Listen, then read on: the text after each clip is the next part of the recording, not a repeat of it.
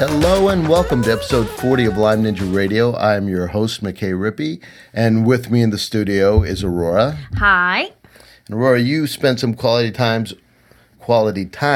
on a new lawnmower today. I did. You see, we have had a John Deere, and it served us faithfully for about 3 years, despite, buying it used and things like that. Yes, we like to keep the lawn short, the grass short, to keep the ticks on the perimeter away from the house. Exactly. And I was doing that last week and hit something hard. He ran over a rock. Several. And somehow that just killed it. I ran for about 15 minutes after that, and nothing runs like a deer until it's been run by a ninja. A Lyme Ninja. So anyway, all right. So now that you're caught up to date with what's happening here on our farm, let's get down to business. Alex Myers, our guest this week. She is. And Aurora, why don't you tell us something about Alex? She's an impressive woman. Yes, she is.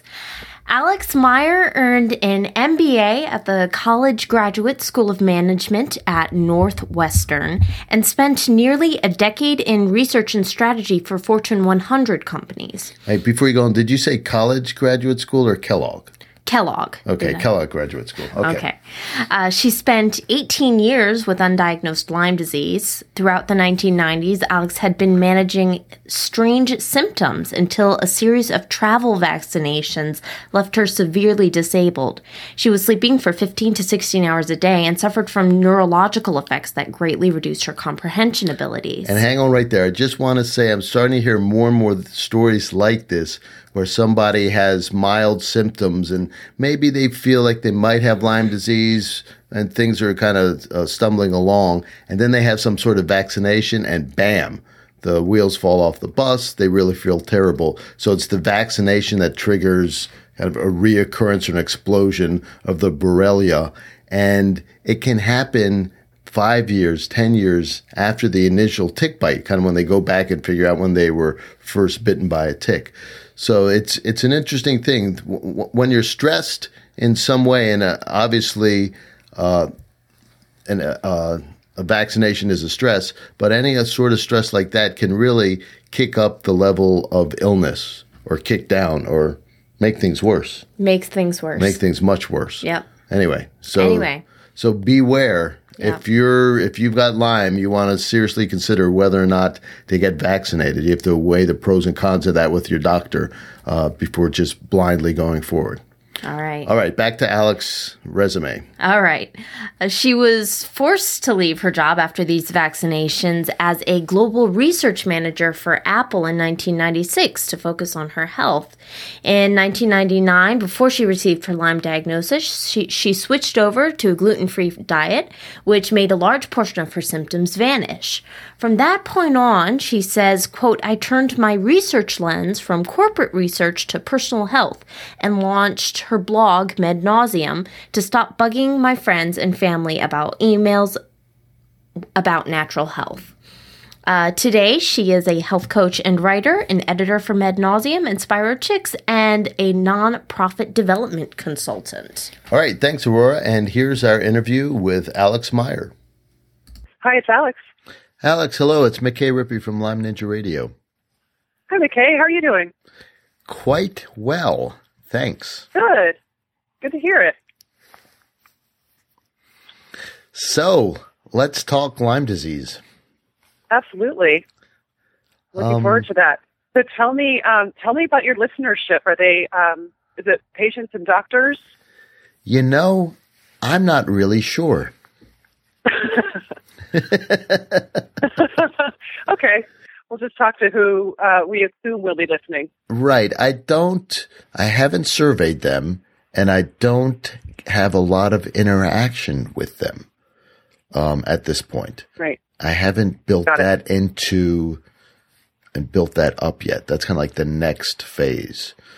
I think it's pretty much people with chronic Lyme. Yeah. Yeah, that makes sense. I think. You've got great, fantastic content for people with chronic Lyme. I've been listening to some of your shows, and I'm just blown away. You've got great guests and great content. Oh, thanks so much.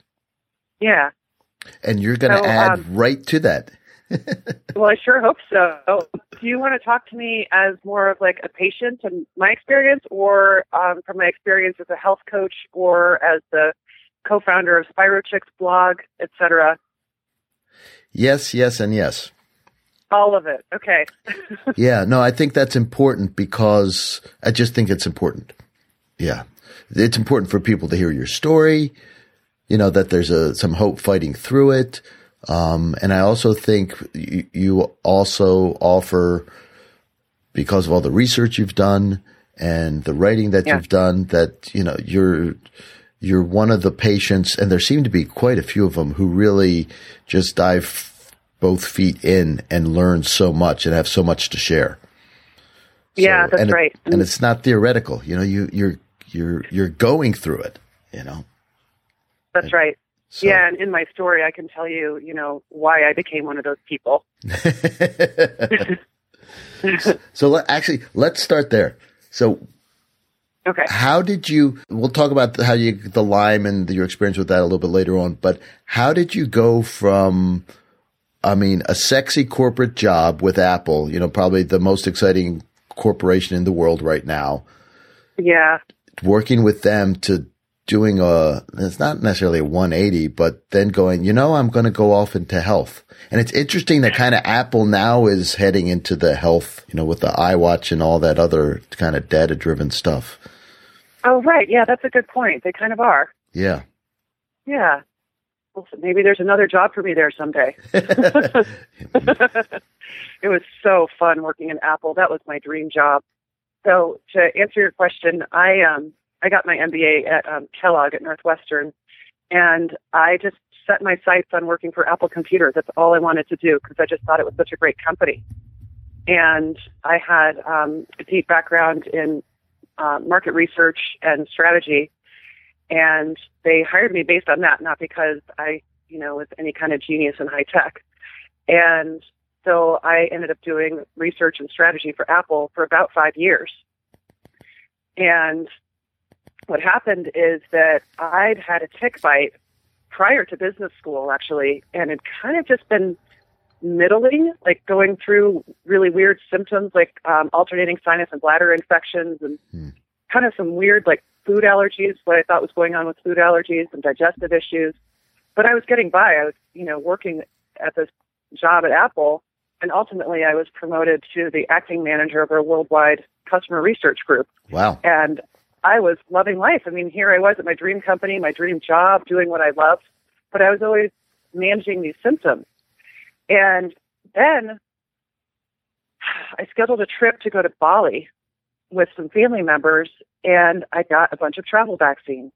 Mm-hmm. And a couple weeks later, I became disabled, and I have never felt 100% since those vaccines. Now, how many, I know traveler, you can get many, many, many. How many vaccines did you get? I don't remember how many. I definitely had the hepatitis B vaccine. Yep. And that's the one that I think took me down. And so I arrived in Bali a couple weeks later after those vaccines, and my family thought I had the worst jet lag ever. And, it lasted like a week. I was sleeping 15 hours a day. Wow. And never feeling restored at all. And it just seemed really abnormal compared to what my other family members felt like. Right. And then we were at an event in Bali, and my legs buckled under me, and I just collapsed. And from there forward, I was sleeping for 15, 16 hours a day for the next 3 years. And for the next 6 months after that, I actually, I returned from the trip and, went back to work at Apple, but I started working shorter and shorter days, because if you're sleeping 15 or 16 hours a day, can you actually work? No. And it turned out the answer was no, I couldn't, because the other things I was dealing with when I was awake were, extreme fatigue, cognitive fatigue, digestive issues, arthritis, a migraine headache that was just 24/7. And I just, I had a job that depended on my brain. And all of a sudden I realized that I couldn't understand what I was reading anymore. I picked up, the MBA's favorite journal, which is the Wall Street Journal, and I couldn't understand any of the articles. Really? And I literally would read a sentence, and I'd start reading the beginning of it. And by the time I got to the end of the sentence, I had no idea what I'd read. And after like 2 or 3 articles on this particular day, I thought, God, there's some really bad writers today. Really? I didn't put it together that it was me. So when did it dawn on you that it was you and not the Wall Street Journal? Well, I kept reading more articles, and all of a sudden I'm like, oh my God, the common denominator is me. I don't understand any of the articles today. And all of a sudden I'm like, you know what? This is too much of a struggle. I can't do my job anymore. And so that's when I had to go in and take a medical leave of absence. So did that scare you, or is it just confusing? It was frightening because I'd been in my dream job and I loved what I was doing. I loved working at Apple. It was the most fun I'd ever had. And we were doing great things. We were accomplishing great things, right? Mm-hmm. And I didn't want to step off my career path, and I didn't want to leave Apple. Right. But I really had no choice at that point because I was practically brain dead. Yeah, well, yeah. Functionally, yeah. Yeah. So the transformation to kind of a health and medical researcher and writer happened at about that time because a few years into it, and I spent, like 2 or 3 years with all those symptoms I just described, the excessive sleep and the migraines, the arthritis, the digestive problems. And 3 years into it, I went on a gluten-free diet. And all of a sudden, my digestive problems were gone. Mm-hmm. And all of a sudden, all the inflammation that had been causing my arthritis was gone. My headache dropped down from a migraine every day to kind of a moderate headache every day, which was, pretty manageable. Right. So my cognitive abilities came back. I started sleeping less. I was still sleeping like maybe 11 hours a day, but that was way more functional than 15 to 16. Right. And I felt like, oh my God, this is not my 100% solution, but this is most of it. Yeah. And I had to know why. And that's when I took my corporate research lens and I turned it personal. And I said, why? I just said, why is the gluten-free diet working so well for me? What is going on here? So who did you start reading? Oh my gosh, back then? Yeah. Can you remember? I don't even remember. Okay. It was a lot of books because the internet wasn't such a big thing back then. This was in the late 90s. So was it the paleo people? I mean, they were starting back then, right? No, there was no paleo back then. So Kressler I know. Well, there was Dr. Kenneth Fine at Intero Lab. Huh. He was doing kind of some early stool testing. Ah. So he was a big influence. I can't remember who else I was reading at that time. Oh, Dr. Perlmutter. David Perlmutter was big into the gluten-free diet. Yep. And then there was a Dr. Haji Vassilu who was doing research on the connection between gluten and neurological issues. Ah. Yeah, and then, there was another really good book back then. Oh my gosh, I can't remember what it was. Serial Killers, was it called, or Grain Brain? Well, Grain Brain's more recent. That's more recent. Yeah, so it may have been Serial Killers. Yeah, it might have been Serial Killer or Serial Killers, but it just really opened up my eyes. And then I started, because gluten is related to so many inflammatory conditions and autoimmune conditions and neurological conditions. Yep. I started emailing all my friends and family members like, did you know that your MS could be reversed on the gluten-free diet? And I think I really started to annoy people. Yes, they said, thanks for sharing, however. Exactly. So that's when I decided, okay, you know what? People can self-select if they want to read my stuff or not, and I'm going to start a blog. And that's when I started a blog called Med Nauseum, based on the word ad nauseum, but for medical stuff. Yeah. Very good. And so, so let's rewind a little bit there too. So, you're kind of bumping along with mild, kind of normal-ish symptoms from time to time. You're managing yourself. You're not great, but you're getting along. You get these vaccines before your trip to Bali, and just the wheels come off the cart. And, exactly. You're just clearly fighting off, your immune system is just struggling, and you just need every bit of energy just to work your immune system. So you're just exhausted. That's right. Now, you come back from Bali. So what medical path did you take? Are you seeing doctors? Did you just give up? Were you a nut and granola person and don't want to ever see a doctor again? I had already been seeing a lot of doctors, so I started seeing more. And, the autoimmunity flag was raised, and I got misdiagnosed with lupus, and then did they give you steroids? Yes. Sorry. Yeah, I know. So then things got worse, of course. Yep. And then I was misdiagnosed with chronic fatigue syndrome. And I didn't put two and two together on the travel vaccines until much, much later. Huh. But in retrospect, when I saw that, yes, I'd had a bullseye rash in 1991, got the travel vaccines in 1996, mm-hmm. and I realized that from 91 to 96, I'd had all these really weird symptoms. And it had the classic Lyme onset in the summer of 1991 of, the bullseye rash, as I said, and then I started getting like night sweats. I got digestive problems, and did you get a fever? Did you get flu symptoms after you got bit, or just the rash? I did. I got a summer flu, and I remember going out with my friends, and they were drinking beer, and I'd order hot water and dump Theraflu into it. I don't give up easily. Yeah, that's my story, except for the going out and drinking beer. Yeah, same sort I don't drink beer anymore. Yeah, bullseye rash, summertime, and I was just lucky enough to, kind of have a little bit of a background and knew Lyme disease existed. Didn't know anything about it, and went off to the ER, and they gave me a 2-week pack of doxycycline, and it was enough to, I was young enough and healthy enough to kind of get over the hump. So, I think I still have symptoms that kind of peak up from time to time. But yeah, not surprised. Because 40% of people who take the standard 2 weeks of doxy will end up with chronic Lyme. Yeah. And, that's from John Alcott. Yeah, exactly. And that's, it definitely didn't get enough treatment at the time. I did some follow-up things with an acupuncturist, so I got some herbal stuff and some acupuncture treatments, and that probably helped also. But I consider myself super, super, super, super lucky. Yeah. Because, so many other times, it'll quiet things down for a month, 3 months, 6 months, and then all of a sudden it comes back with a vengeance. Kind of after that's really cyclical. Yeah, after the cysts or whatever form kind of hides out and the danger for them's past, and they come back out and recolonize. You hear that story over and over again. That's right. Yeah, what to do about the cysts is the big question, isn't it? It is.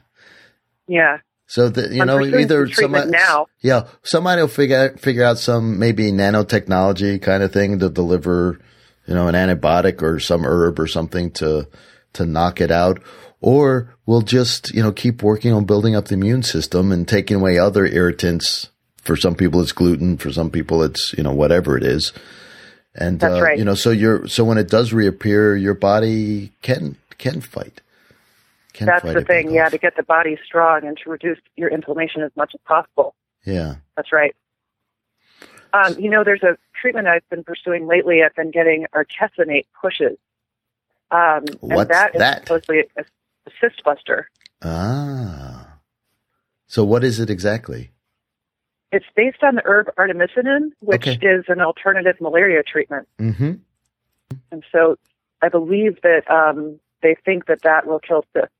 So we shall see. Cool. In my practice, I use herbal blends. They're called Classical Pearls, and I can't pronounce the man who formulates them. I can't pronounce his name. He's on my list to have an interview with, and they're so kind of the old herbal treatments. They all have some effect.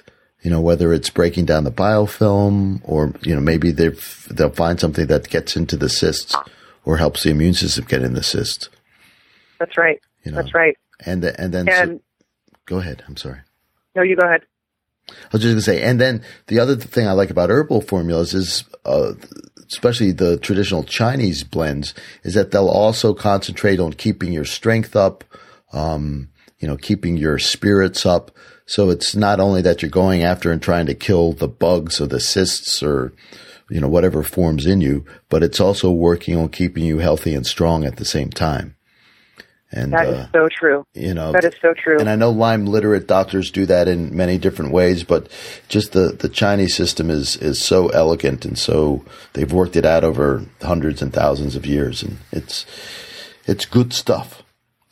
I couldn't agree more. You know way more about it than I do, but I totally agree. And you do essential oils as well, yeah? I do. Yeah. So that's a more recent thing, but when I started my treatment, when I finally did get diagnosed with Lyme disease, it was years later. It was like 18 years after my tick bite. Ouch. Yeah. I'd been in the medical system for so long, and, in my world, vaccines had hurt me. Steroids had hurt me. Mm-hmm. Gluten-free diet had helped me. So it was starting to be this dichotomy between pharmaceutical things that were either neutral or negative for me, and natural things and herbs that ended up being neutral to positive. Right. But, I was willing to do almost anything once I got diagnosed with Lyme, because like everybody, we want to get it out of our system as quickly as possible. Yeah. So I picked up the phone and I started networking around and calling other patients and finding out what they had used. And it turned out that among the people I called, anybody who'd used antibiotics said that they'd finally stopped and had switched to an herbal protocol and were so much better. Right. And that was a consistent theme among almost everyone I called, and they all said Chinese herbs were the ticket for them. And so I thought, wow, well, why would I want to do antibiotics if I'm just going to end up on Chinese herbs? Why don't I just do something that's going to build up my immune system, as you said, and not give me the risk of cancer somewhere down the line, and not ruin my gut flora? Right. And so that was the way I decided to go, and it was really successful for me. Yeah, I'm gonna walk back, and I'm gonna put in a plug for antibiotics, because at some of these really acute phases, there's nothing stronger. There's no Chinese herb mixture that's as strong as some of these antibiotics and targeted.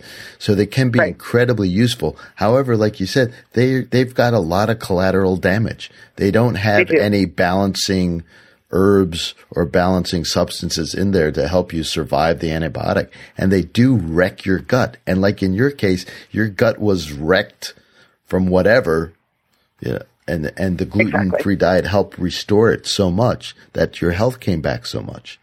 So if you're taking a treatment, that's saving your life, but in the long term, it's almost like smoking. It's like a lot of my smokers, I don't have that many of them, but I have a few patients who smoke, and in the short term, it's medicine for them.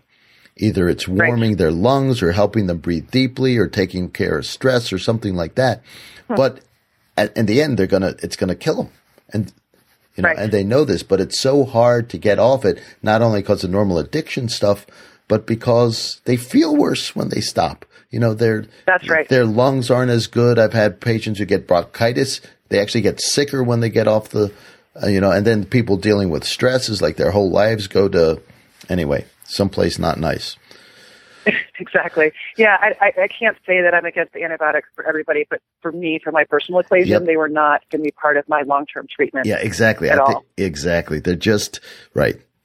I think they've got their places, and even to come back and visit them's fine. But for a long-term or a chronic application, there's so many different things, and including the essential oils. One of my mentors, or I should say my mentor, Greg Lee, who's an acupuncturist in Western Maryland, in Frederick, Maryland, he uses essential oils quite a bit, and he's been using them in liposomal preparations.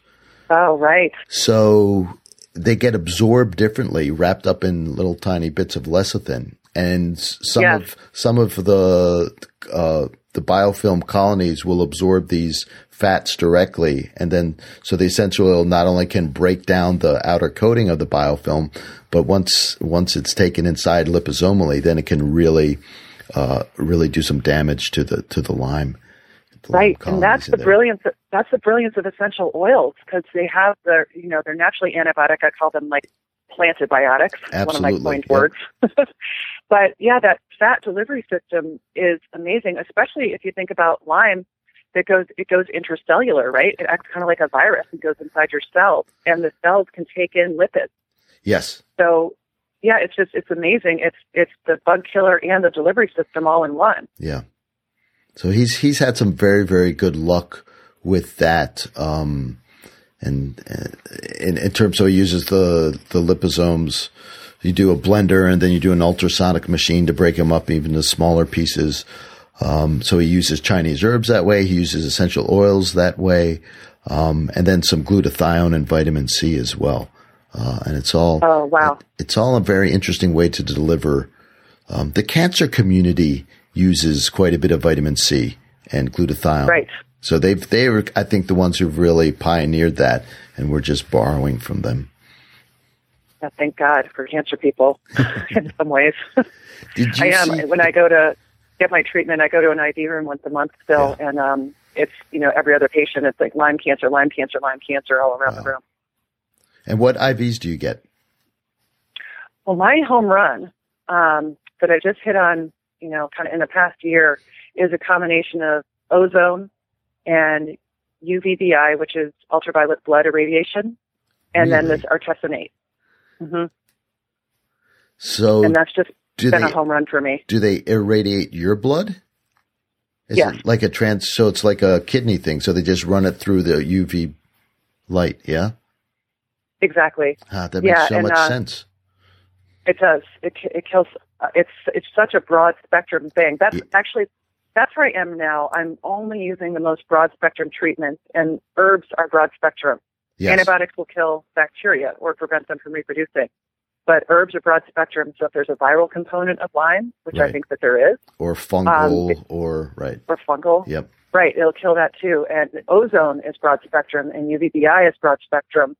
So since I don't believe Lyme is just bacterial, so I'm never going to use anything ever again that is only an antibacterial. So tell me what brought you to that point. Well, I've been doing research for a book chapter, a very long academic book chapter that I'm writing with a Stanford professor. And I don't know when it's going to be finished, but we've made a lot of headway into it. And as I've been researching Lyme, I've been doing a lot of research on different strains and diagnostics and testing.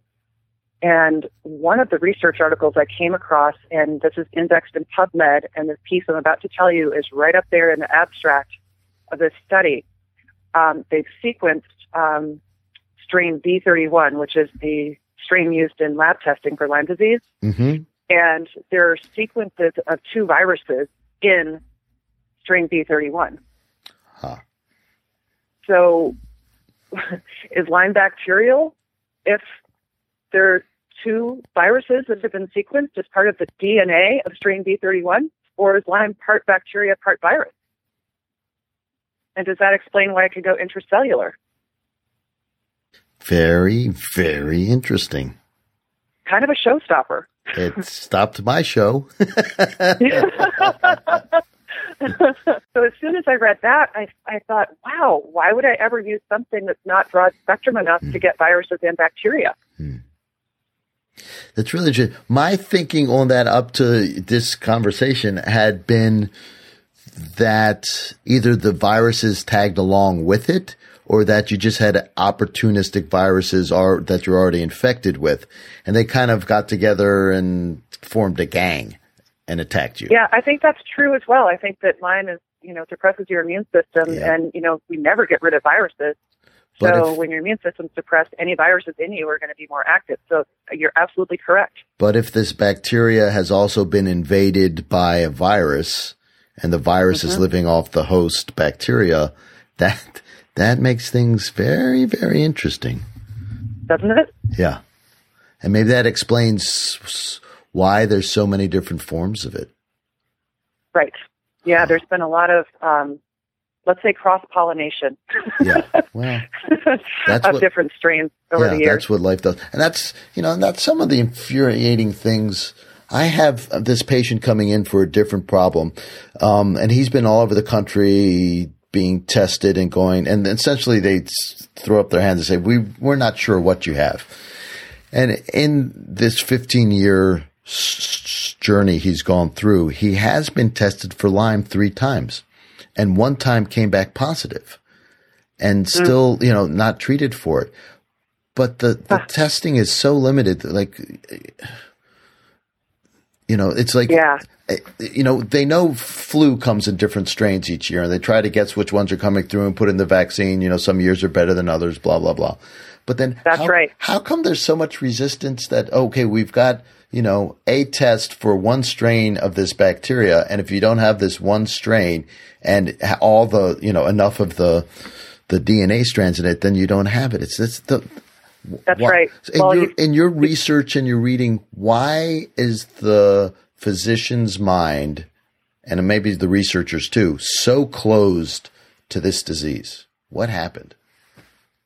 Oh my gosh. Well, I think that, as you mentioned, the diagnostic tests are terrible, and the strain really does matter. And this is actually kind of like tapped into one of my favorite topics lately, which is the Lyme disease strain.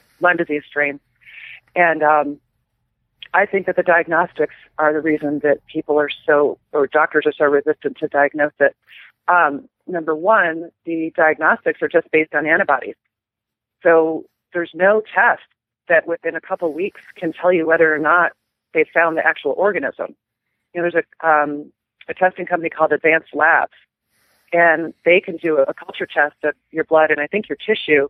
And, over the course of 10 and I think maybe up to 12 months, they'll see if a spirochete will culture and they can get DNA from it. But that's not going to help somebody who needs an immediate diagnosis. Right. So the only thing we have available to us are these antibody tests, which is measuring, our immune system's reaction to an organism. Right. Yeah. And so, first of all, it's an antibody test. And so people can say, oh, well, antibodies, and those can cross-react with other things. Like, in the Lyme disease, in Western blot testing, there's band 41. Well, but if you have E. coli, then band 41 can be positive. Right. So that's what it means to say it cross-reacts. So it's not specific for Lyme disease. So there's a lot of discounting of the test. Number one, because it's an antibody test. Number two, because some of the bands cross-react with other things. So that adds a lot of difficulty. And then number three, I think the biggest reason is, as you mentioned, there's an issue with the strain. So from my research that I've done, the lab reference strain is strain B31. And the test is based on two different strains. So the Western blot test has two parts to it. There's an IgG and an IgM. Mm-hmm. An IgM measures a recent immune response, and then you're supposed to seroconvert and have an IgG response right. to the organism. So the IgM part of the Western blot test is the criteria are based on strain 297. And that's from a study by Engstrom that was published in 1994, I believe. The criteria for IgG are based on a strain called G3940, and that's from a Dressler-Steers study that was published in 1993. Okay? So those are the criteria that are used to interpret the test. Those determine which bands would be positive and which bands would count for a diagnosis of Lyme disease. And in the case of IgM, you have to be positive on 2 of the 5 bands. And in the case of IgG, you have to be positive on 5 of the 10 bands. Right. Okay? Now, there's a third different strain that's used as the lab reference strain. Okay. So how does that work? So what you're to translate this down, it's what you're saying is the tests aren't even internally consistent. Right. So why weren't the criteria based on the lab strain? Why not see what bands are expressed by strain B31 if that's going to be our lab strain and use those as the criteria? Mm-hmm. You know? Don't know. It's a great question. Yeah. Let's ask somebody. Yeah. So it's a little bit messed up. And then the other thing is I was looking at some studies from Gary Wormser of what strains are commonly found in people. Right. And the only studies I could find are studies done on the East Coast and I think Westchester County. And he found that the most common strain that people have that causes illness is strain 297. Mm-hmm. And the second most common, that's in 30% of people in Westchester County. Right. And the next most common strain is B31, which was in 15% of people in Westchester County. Right. So why is B31 the lab strain if that's not the most common one in people? Good question. Some more showstoppers. Yeah. Well, there's no good answer. It's like that's just what got set up. Right. That's somebody was doing the work and they set up the test for that and they got that accepted as the standard, and the infrastructure gets, it's like, how come we can't switch over from gasoline to natural gas? Well, we've got 10 billion gas stations around, Exactly. And the infrastructure, everybody's, knows how to fill up their own tank with gas. All of a sudden you try and switch it over. It's not that simple. So exactly. There's exactly. Well, I do have to do a plug for IGeneX because, they're always seem to be steeped in controversy, but the controversy really shouldn't be there because IGeneX is the only lab that I know of in the United States that uses two strains as its reference strains. Yes. It uses B31 and 297. So between those two, and given that strains can cross-react with other strains, they can identify more cases of Lyme disease. And so between those two strains, if you're a patient on the East Coast, that's 45% of the strains that will infect people. That's better. It's a lot better. And so, yeah. And so I don't think IGeneX deserves all of the scrutiny it gets because it's a better lab. Well, they're swimming upstream. They're essentially calling out the Western blot test and saying it's inferior. Right. So it becomes, it's a Coke or Pepsi deal. Exactly. Rather than a science deal. The science. Right. Or VCR and Betamax. Yeah. If your listeners are as old as I am, they're the Betamax. Yeah. It was better, but my dad had the Betamax. Right. God love him, but he always chose the losing side on that stuff. Yeah. Better quality, but anyway. That's right. So you got me off on my little strange spiel. I love it. I can't wait to read this. And what's the entire book about? Well, the book is a little bit different. It's not an expose, even though I'm finding some stuff that might make you think it's an expose. It's not. Mm-hmm. It's actually an attempt to bring the two sides together because they're two warring sides in Lyme disease. There's the people who ascribe to the IDSA treatment guidelines, which led to you getting 2 weeks of doxycycline. Yep. And leads to almost 40% of people having chronic Lyme, chronic symptoms. And then there's ILADS, which advocates longer-term treatment to reduce the number of people who fail treatment. Right. And those two sides are still at war. And so what we're trying to do is actually bring them together. It's about scientific collaboration. And so we're looking at all the most recent literature and putting it into a model, a paradigm change model. And so we're trying to show how the paradigm in Lyme disease is changing and when this new emerging paradigm represented by ILAD might actually become the dominant one. Mm-hmm. Do you think that the IDSA will I'm reminded of I forget who wrote this, but they're talking about Max Planck and the physicists at the turn of the century and going from classical physics to quantum physics and all this kind of stuff. And the commentary is essentially, well, you have to wait till the old guys die out before a new idea can take hold.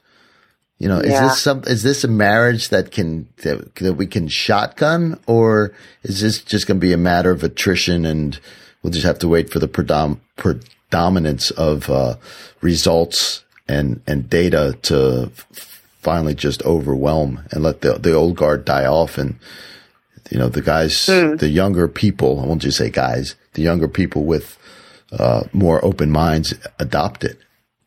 I mean, obviously, right. I mean, it's a setup question because you're doing the work. So let's ask it this way. What gives you hope that can happen? In my crystal ball? No, your heart and your spirit and your optimism.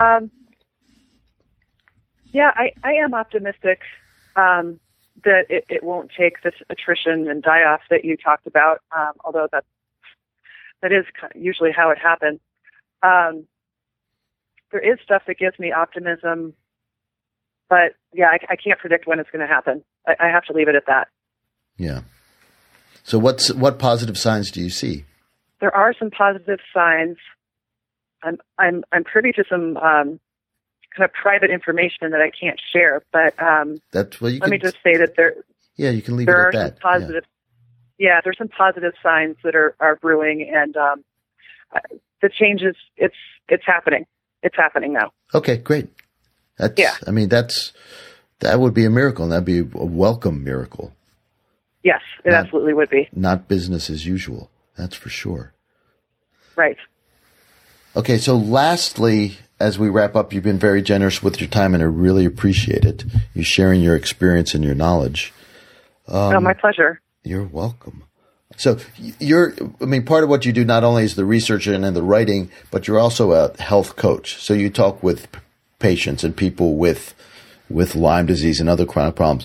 What's your favorite tool in your toolbox, and what do people really need to take seriously to get better? That's a great question.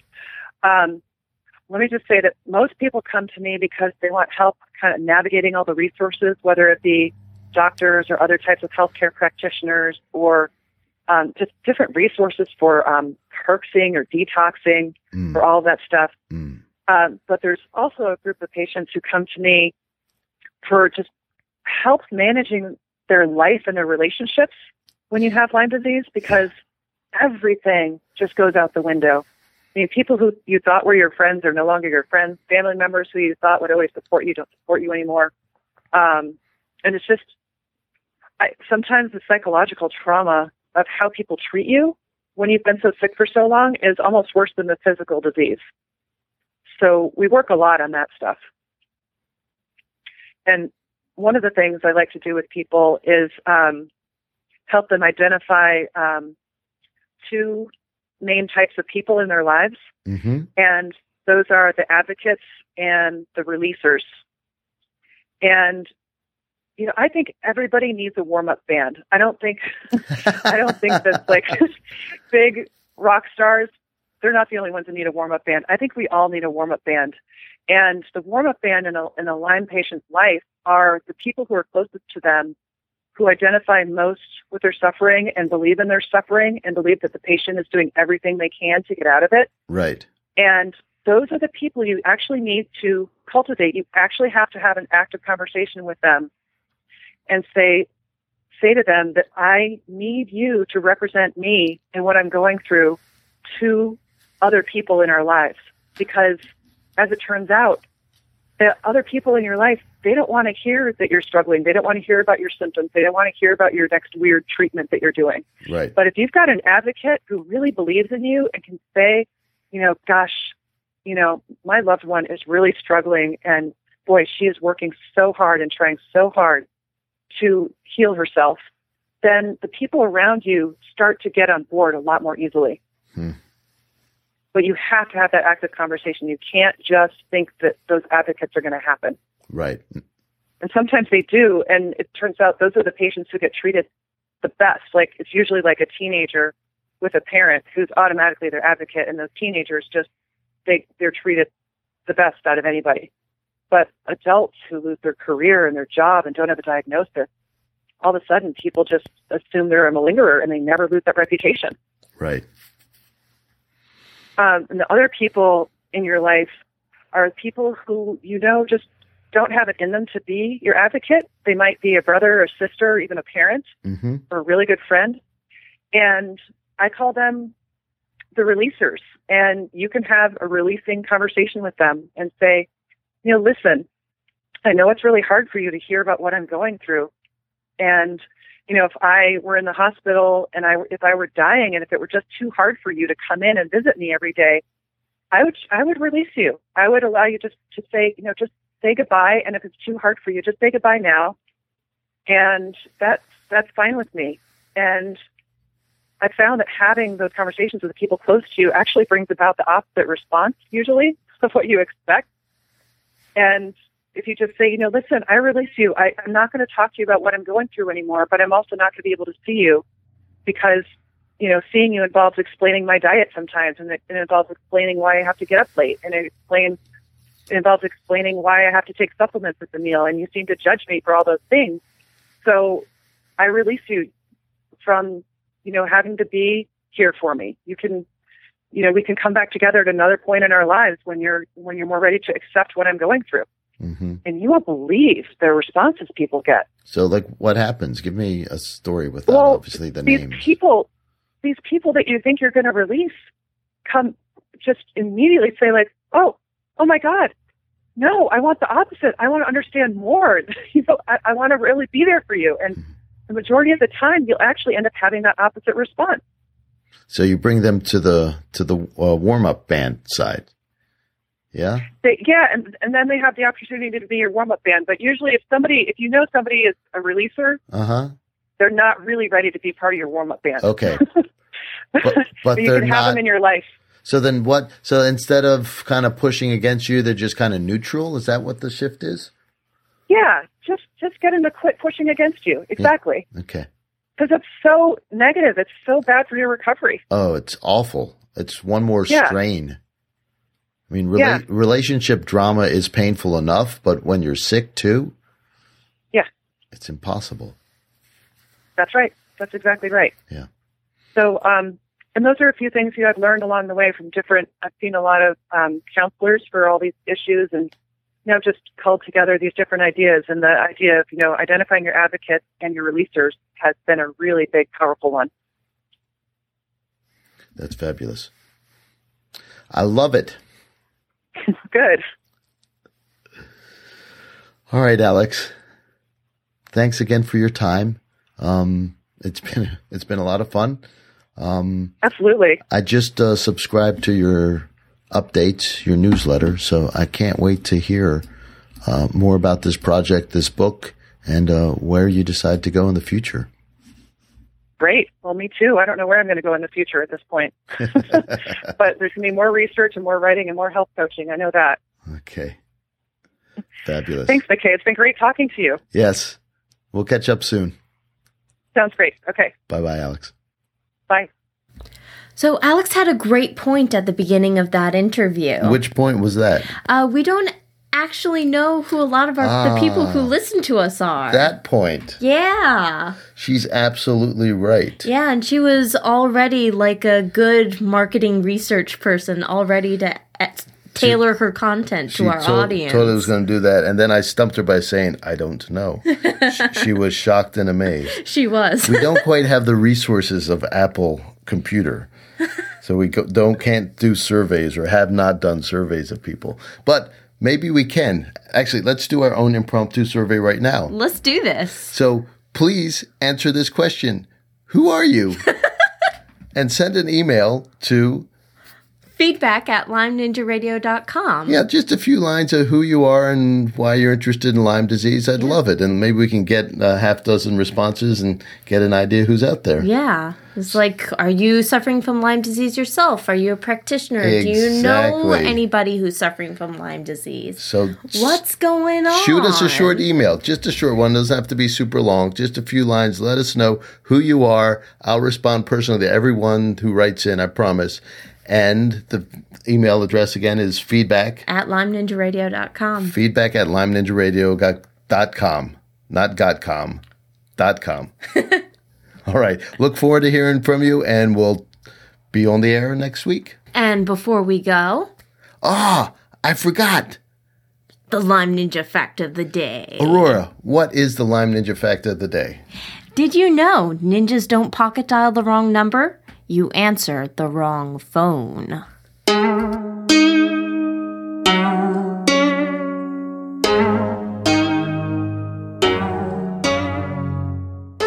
Lyme Ninja Radio is a purely public broadcast and is not intended to be personalized medical advice for any individual's specific situation. Each individual's medical situation is unique, and Lyme Ninja Radio should not be relied upon and or considered as personalized medical advice. Lyme Ninja Radio is not licensed to render medical advice and should be considered simply the public opinion of Lyme Ninja Radio and its guests. Recommendations on specific treatment options are not intended to address any listener's particular medical situation. As always, contact your physician before considering any new treatment.